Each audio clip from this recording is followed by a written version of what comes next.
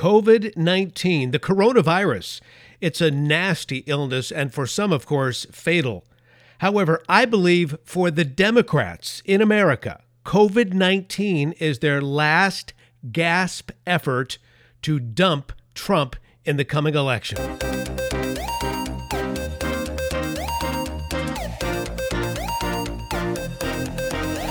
Welcome, everybody, to Hidden Headlines, Faith, Family, Freedom. This is episode 57, and I'm Brian Sussman. More at briansussman.com. Well, let's dive into this. I was in a conversation earlier this week with the great conservative thinker and activist, David Horowitz. By the way, David has an excellent website that I use all of the time to connect the dots. It's called discoverthenetworks.org. And it's through this website in which you could start to see how all of these segments of the left are craftily pieced together. It's diabolical. Again, that's discoverthenetworks.org. But nonetheless, I was in a conversation with activist and conservative thinker David Horowitz earlier this week. David, back in the 60s, was the complete hippie radical. He went to UC Berkeley, and he was one of those guys that I was young at that particular time. I remember watching the news every night. You'd see these people in their late teens and early 20s with wild hair going crazy on the streets and sidewalks of their campuses. Well, he was one of those guys. And as such, he knows the left's playbook as well, or in some cases, better than they do. And in this conversation in which I was engaged with David Horowitz, he reminded me that ever since Donald Trump was elected president of the United States, we've been witnessing a vicious political street fight.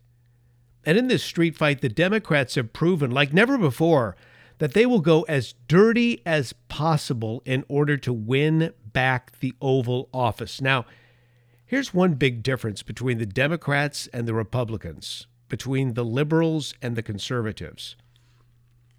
Those on the left are very well organized. That's why I mentioned discoverthenetworks.org website.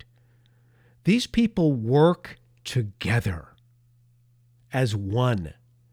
Whereas with conservatives, there's a lot of rugged independence. In fact, that's what America was built on, an independent spirit.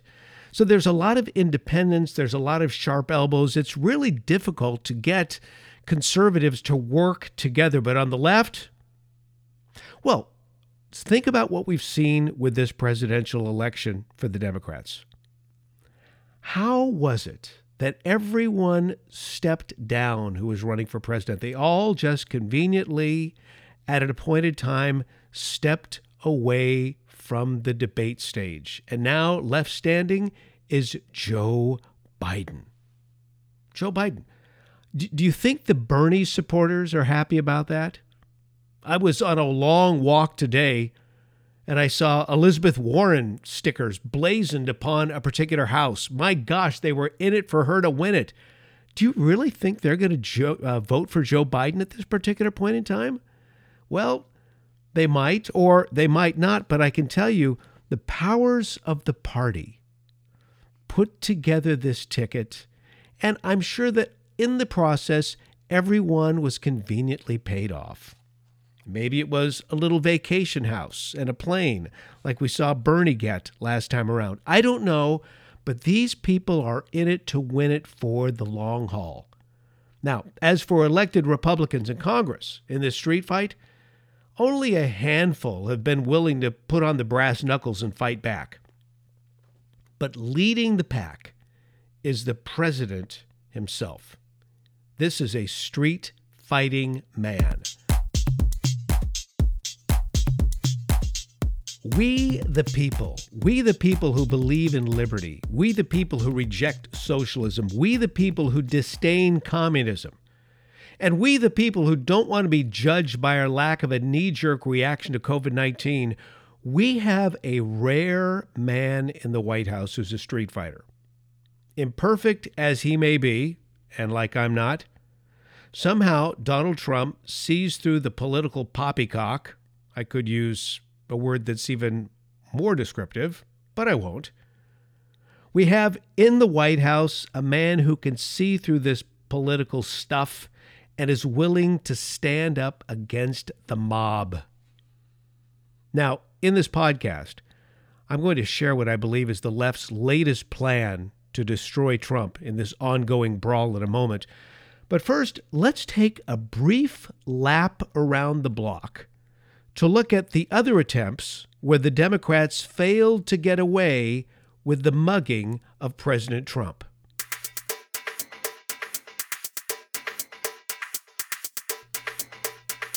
The first swipe came the morning after Hillary lost her bid to be the planet's pinnacle leader. I have to share this story.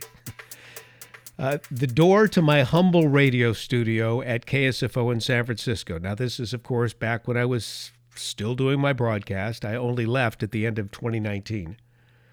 But I was the only local program on the KSFO lineup. The lineup included Rush, Hannity, Savage, Levin. Now, some would say, well, Savage is locally broadcast from San Francisco. Yes, it's true, he does. And I love his program, and I loved it back in the day when he was a local program on KSFO, but he's now syndicated. I'm just saying this because I'm the only host in that building, or I was the only host in that building who was actually in the building. Michael Savage broadcasts from a number of other studios. Rarely did he come to 750 Battery Street. So I was in the building the morning after Hillary lost her election. And it was hers to lose. I've got to share this story. Our studio was directly across from the large open newsroom belonging to the liberal station in our radio group, KGO. Now there are, I believe, 5 or 6 stations in that radio cluster, which is owned by Cumulus Media. Cumulus Media has 600 stations across the country, and by the way, they are just sucking gas right now during this pandemic. Advertisers were already fleeing, and now they've completely fled. But practically, going back, I'm sorry to digress, I'm just, in many ways, God's timing for me to not be a part of that lineup was perfect. Because I'm sure right now they'd be negotiating big time for me to take a massive pay cut. And I wouldn't take a massive pay cut. Starting work at 3 a.m., no, you deserve to be paid and paid well, especially for doing a great job for the station. But again, I'm digressing. Practically everyone in that newsroom just across the hallway from our studio had assembled. There were five or six radio stations. Everybody from all 5 or 6 of those radio stations had assembled to watch Hillary, probably fresh off her overnight bender, because I rather doubt that she took this defeat well, because if you'll remember, she didn't even come up to the microphone after the election. She had one of her henchmen come to the podium and address the crowd.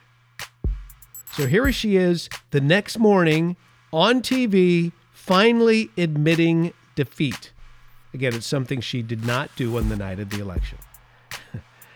I, along with my partners on the KSFO Morning Show, Katie and Sherry, watched the tears, literal tears, stream down many of their faces. From our soundproof studio, quite frankly, if I can be honest with you, we were howling with delight to our audience. We dipped into an audio feed of Hillary's speech, and I remember her saying this, quote, "And to the young people in particular, I hope you will hear this. I have, as Tim said, spent my entire adult life fighting for what I believe in. I've had successes and I've had setbacks, sometimes really painful ones. Many of you know we are at the beginning of your professional and political careers. You will have successes and setbacks too. This loss hurts." Now here's the line. Remember this. "But please never stop believing that fighting for what's right is worth it." Fighting for what's right, she said. It's worth it. Never stop. Well, from Hillary's lips to the left's ears, they are fighting like they've never fought back before. And man, they came out of the gate swinging.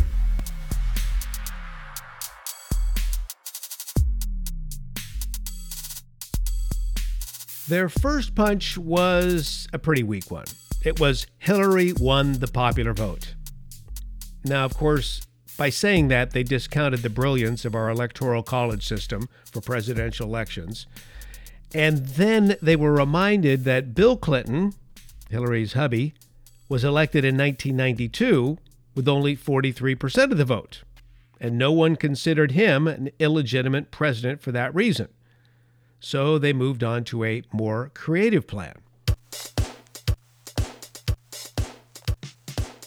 When Donald Trump initially dismissed FBI Director James Comey, Democratic members of Congress created an impeachment clock. Do you remember that? It was based on possible obstruction of justice charges.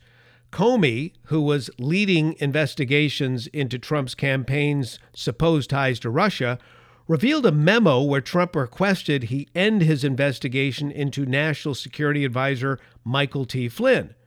This sparked a movement for impeachment by a slew of House members. Congressman Al Green, a super liberal from Texas, was one of the first people to suggest tangible action towards impeachment. It was at that point that the Democrats flew into a flurry of sucker punches and attempted weak kicks to the groin as they declared Trump is not only an election cheat, but a traitor, an out-of-his-mind traitor, subject to foreign bribery, guilty of criminal campaign violations, and more. They insisted that Trump should be removed by his own cabinet under the 25th Amendment as a result of his alleged insanity, or because of maybe a personal payoff to Stormy Daniels, or the corruption of foreign diplomats having beer and burgers at the Trump International Hotel in Washington, D.C. I mean, it went on and on and on.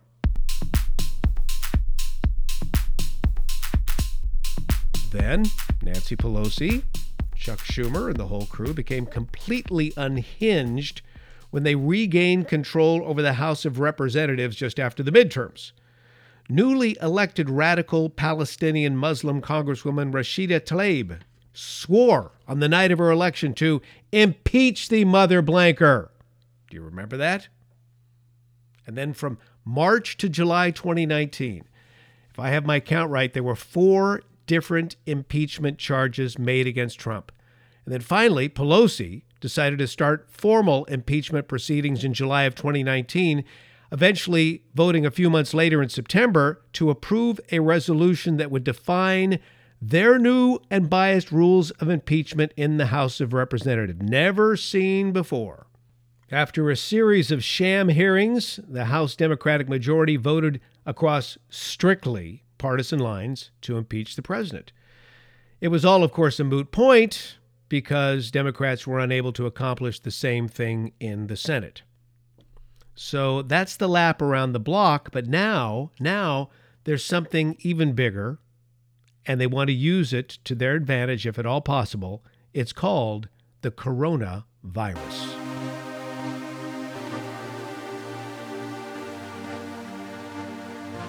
COVID-19, it's a virus that is essentially a very nasty version of the flu.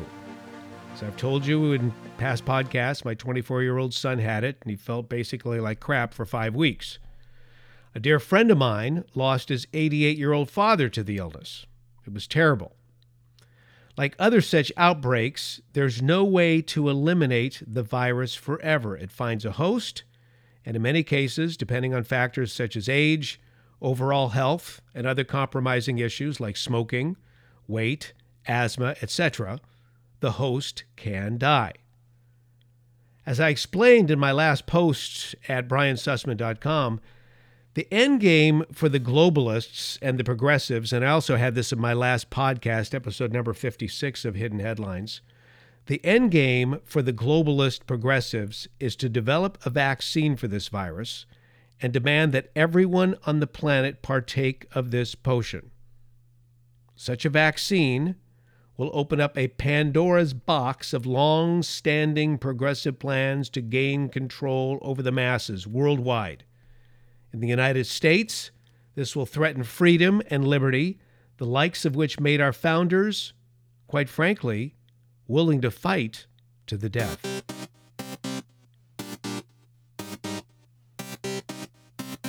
In the meantime, the Democrats are milking this virus for all it's worth in a final attempt to destroy Trump and keep him from winning a second term. The massive unemployment, the cancellation of venues, sporting events, concerts, that kind of thing. Government-mandated restrictions on citizens' participation in their daily lives. And the nuclear reaction of fear and negativity from the Democratic-led media and their directors in Washington is the mushroom of fallout that has created havoc and, in some cases, panic across this nation. Oh, if the stock market would only take a major tumble. Can I tell you something? The Democrats are hoping they can make this thing last into late summer, months before the election. They want to erase from the memory of all the great economic comeback that was occurring in the United States under the leadership of Donald Trump. We were all feeling it. Left, right, everyone. The employment, the stock market, and that means for union members, the pension funds growing in value, and 401ks, retirement funds at large, the domestic oil and natural gas exploration and development, the deregulation, the sane federal judges, huge stars like Kanye West getting behind this president, and all of the black pastors for Trump that the media doesn't want you to know about. The Democrats want to take all of that and hit delete. Again, the liberals' only goal is to destroy Donald Trump, and they don't give a rip about any who fall or fail or are completely lost in that path. As for the way the Democrats cleared the way for Joe Biden to become their nominee, was really nothing new. All those who stepped aside in their bid for the Oval Office will be greatly rewarded by the party and those who fund it. And if Joe were to win, and by the way, I do believe it's a long shot at best, and I believe they know it as well, Joe will be put out to pasture after one term. That's again, if he wins, he'll be put out to pasture after one term to make room for Nancy Pelosi's nephew to take the reins. Nancy Pelosi's nephew, of course, is California's Governor Gavin Newsom. Now think about it. Gavin Newsom could have run this time around. Quite frankly, from all appearances, he would have been the most qualified of all the nominees. Of all the potential nominees, he would be the most qualified on the Democrat side of the aisle. But he didn't run because he and his Auntie Nancy know that Donald Trump is going to win a second term. Now, perhaps they'll place Gavin on the ballot as vice president, but really and truly, I'm thinking they wouldn't want to do that because they wouldn't want him associated with a losing ticket. Trust me, Nancy is a wickedly wise woman. I have met her. She's been planning this for years. Ever since he was a young man and was appointed, not elected, appointed to a vacant seat on the San Francisco's Board of Supervisors, Nancy has been grooming him for the President of the United States.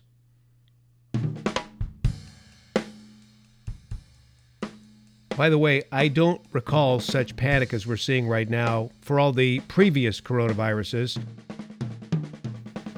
But we will continue to see all the blowhards in the mainstream media use COVID-19 to further erode our founders' intentions for the United States of America.